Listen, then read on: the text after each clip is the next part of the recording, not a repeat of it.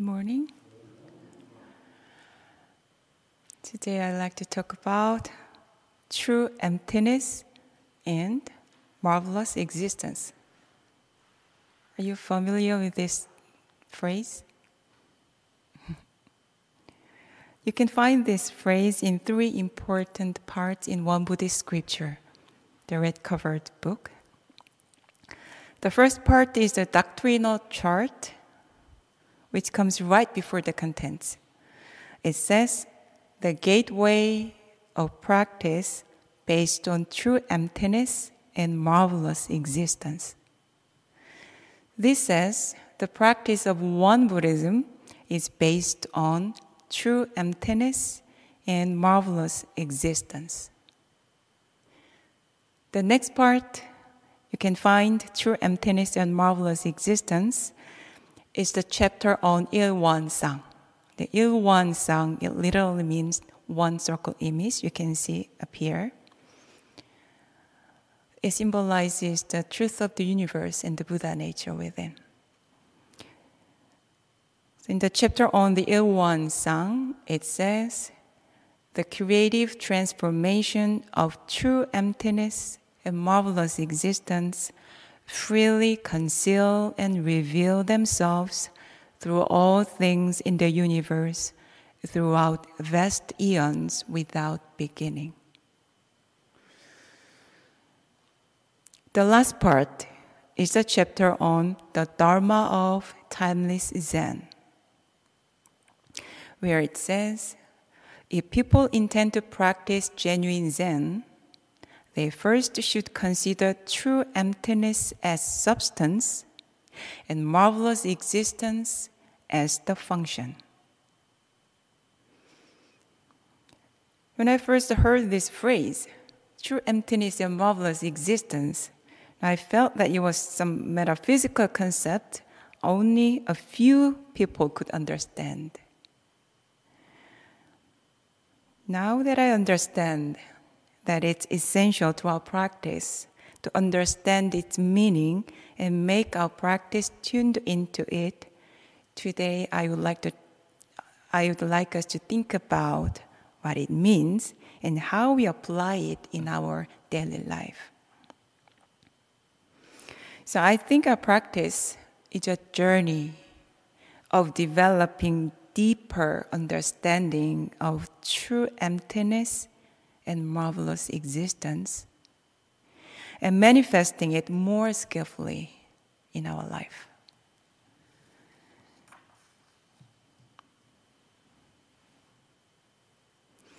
So first, let's start by looking into its meaning. True emptiness means that the fundamental nature of all phenomena is truly empty. All phenomena are dependently arising due to various causes and conditions. For example, clouds, river, and rain appear as separate objects. However, when the sun shines on the water evaporates and becomes clouds. When the temperature lowers, the water becomes droplets and turns into rain. Likewise, all phenomena in the universe come into existence only when certain conditions are met. In the Heart Sutra, it says, all dharmas are empty. It means all phenomena, even the sense of I or self, are empty of inherent existence or self-abiding nature. Whether it is physical, mental, or emotional, everything comprising the sense of self is dependently arising according to causes and conditions. So it says it's true emptiness. Then does it mean that there is false emptiness? by saying true emptiness, instead of just saying emptiness, I think it's emphasizing that it is thoroughly empty and pure. And there's nothing and there's nobody that impinges on dependent origination. True emptiness, it also means that it's different from mere nothingness. So on the contrary, true emptiness is the state in which all possibilities exist. Therefore, it is said that it is empty yet complete. Clouds become rain, rain becomes rivers. When a fish swallows the water, it becomes part of the fish. True emptiness has the potential of creative transformations and change. It means in their original nature, in our original nature, there is nothing, yet there is everything. This is why it is called marvelous. Our founding teacher Sotaesan says that the truth of Ilwan Sang is perfect and complete, utterly impartial and selfless. So this is another expression of true emptiness and marvelous existence that you can find in the one Buddhist scripture. Then what is our practice? As it is beautifully described in Yeongju, the sacred mantra, the mind and the universe are not separate. Without any logical explanation, as you sit in nature and feel its stillness, you also find the same stillness is within you. There is no separation. When wind blows on the peaceful water, ripples appear on the surface of the water. Likewise, when we face sensory conditions, disturbances, deluded thoughts, and unmindful behaviors may arise. No matter whether we are angry or sad, our innate stillness does not change. It is just like the stillness deep under the ocean does not change, even in the midst of storm. Our true nature is always there and available to all possibilities. So the first three items of the essential dharmas of daily practice remarkably describe the practice based on true emptiness and marvelous existence. Let me read the first one. Our mind is originally free from disturbance, but disturbances arise in response to sensory conditions. Let us restore the equanimity of our true nature by letting go of disturbances.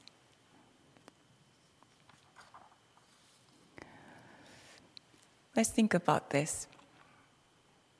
What remains when it's empty of disturbances in our mind? What would remain?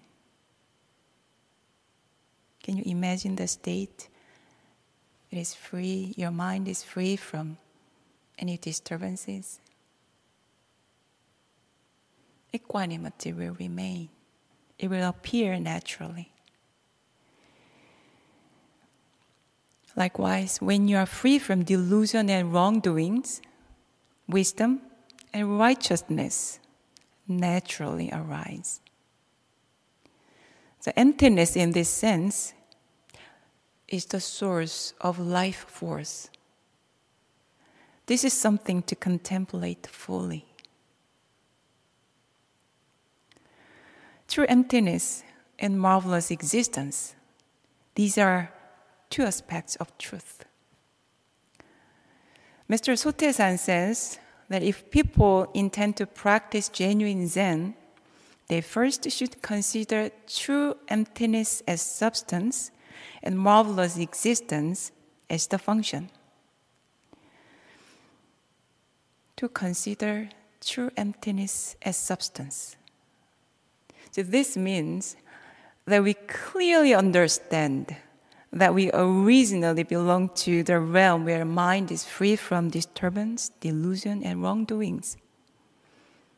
So do not forget this when you face sensory conditions in daily life. This doesn't mean that it's wrong to become emotional. Human beings are conditioned to have emotions. Master Sotaesan shed tears when one of his disciples, who had been with him for over 20 years, had passed away. When we understand the true emptiness as substance, we see emotions arise as they are, and we recognize them clearly, but we are not caught up by them because we do not identify with them. When the wind stops, the ripples disappear. Likewise, when we do not identify with our emotions, they will leave us naturally. If we hold on to them, we suffer. Mr. Cheongsan, the second Hettama master of Won Buddhism, illustrates how to practice this way in the verse 27 of chapter 9 in his scripture. When you have negative thoughts due to discrimination between self and others, then immediately reflect on your true nature. Think of the realm of Ilwan, where there is no self or other. He goes on and on, taking many other concrete examples.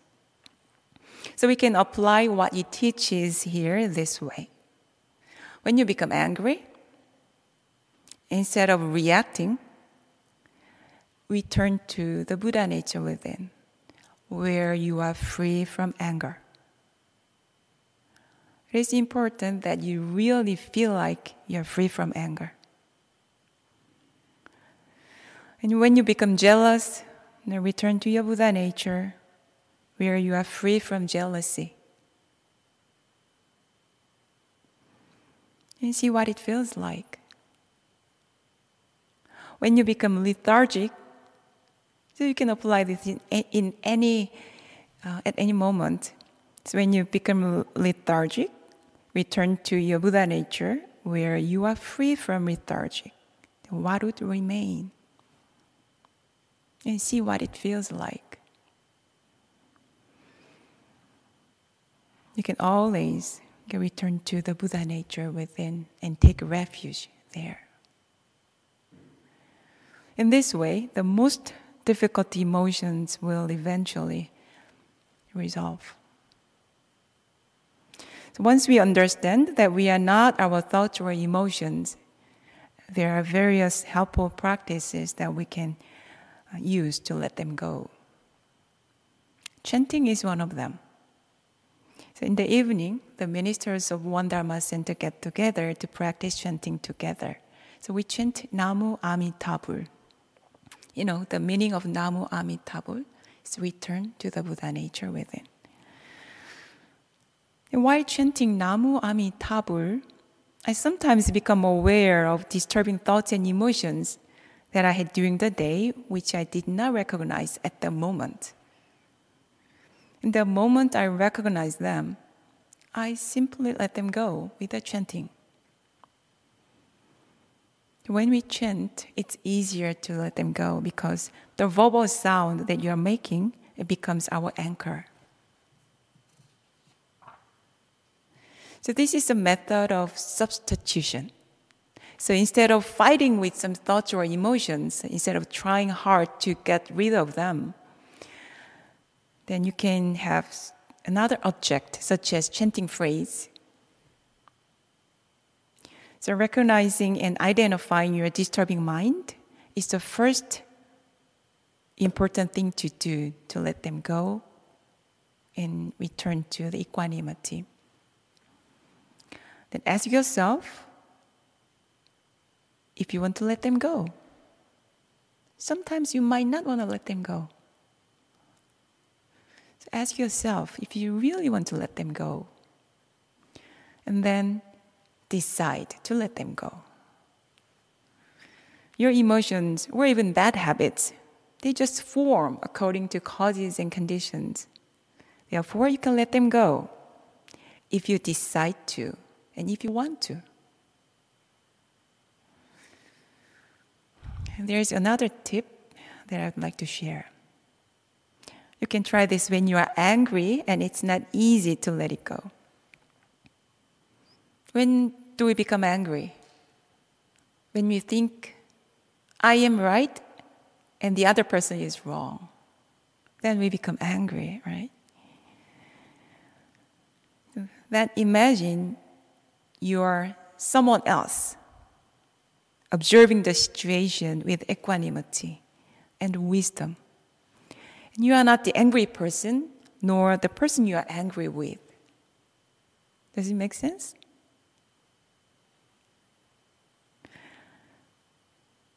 I feel like I am observing the both people.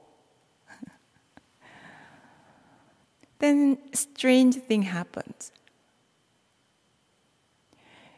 You will understand why that person behaved in that way. Strong emotions will be released. When our minds are empty of ego, understanding manifests. This is one of the moments when we experience true emptiness and marvelous existence. Isn't it marvelous that this transformation happens? To take marvelous existence as a function means that you maintain this transformation of your thoughts and emotions and use it. I sometimes experience that even after I feel the release of those emotions through meditation, which makes me feel great, the same reaction arises over and over. And I repeat the same pattern again and again when I face the same sensory conditions. This tells me I might have experienced some level of letting go and a little bit of emptiness, but not enough of it to manifest a marvelous existence. So after we experience the bliss of emptiness, we need to manifest the marvelous existence. Since true emptiness and marvelous existence are two aspects of truth, if we have separation between the experience of letting go and our daily life, then it's a signal that tells us that we need to balance our practice.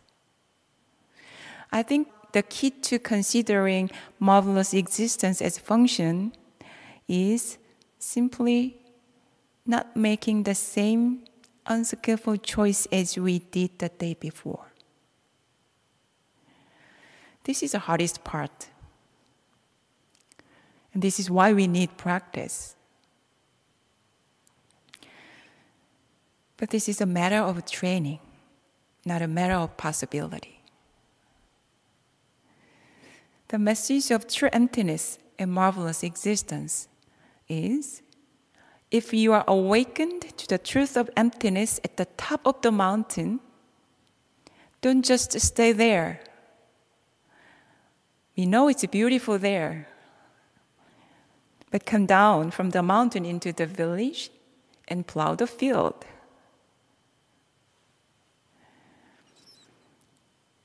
Take emptiness as substance and marvelous existence as function. This is an important guide to an authentic practice. I feel that amazing treasures are hidden in this phrase. Marvelous existence is both in nature and in our mind. Traditionally, the marvelous existence of our mind is categorized into three essential elements: equanimity, wisdom, and righteousness, inborn righteousness. But other countless amazing qualities are included in them: love, compassion, gratitude, humility, creativity, devotion, etc. I think it is just expressed in the word marvelous because it is beyond language. The more we understand its meaning and apply it in our life, the more enhanced our life will be with those treasures. Thank you.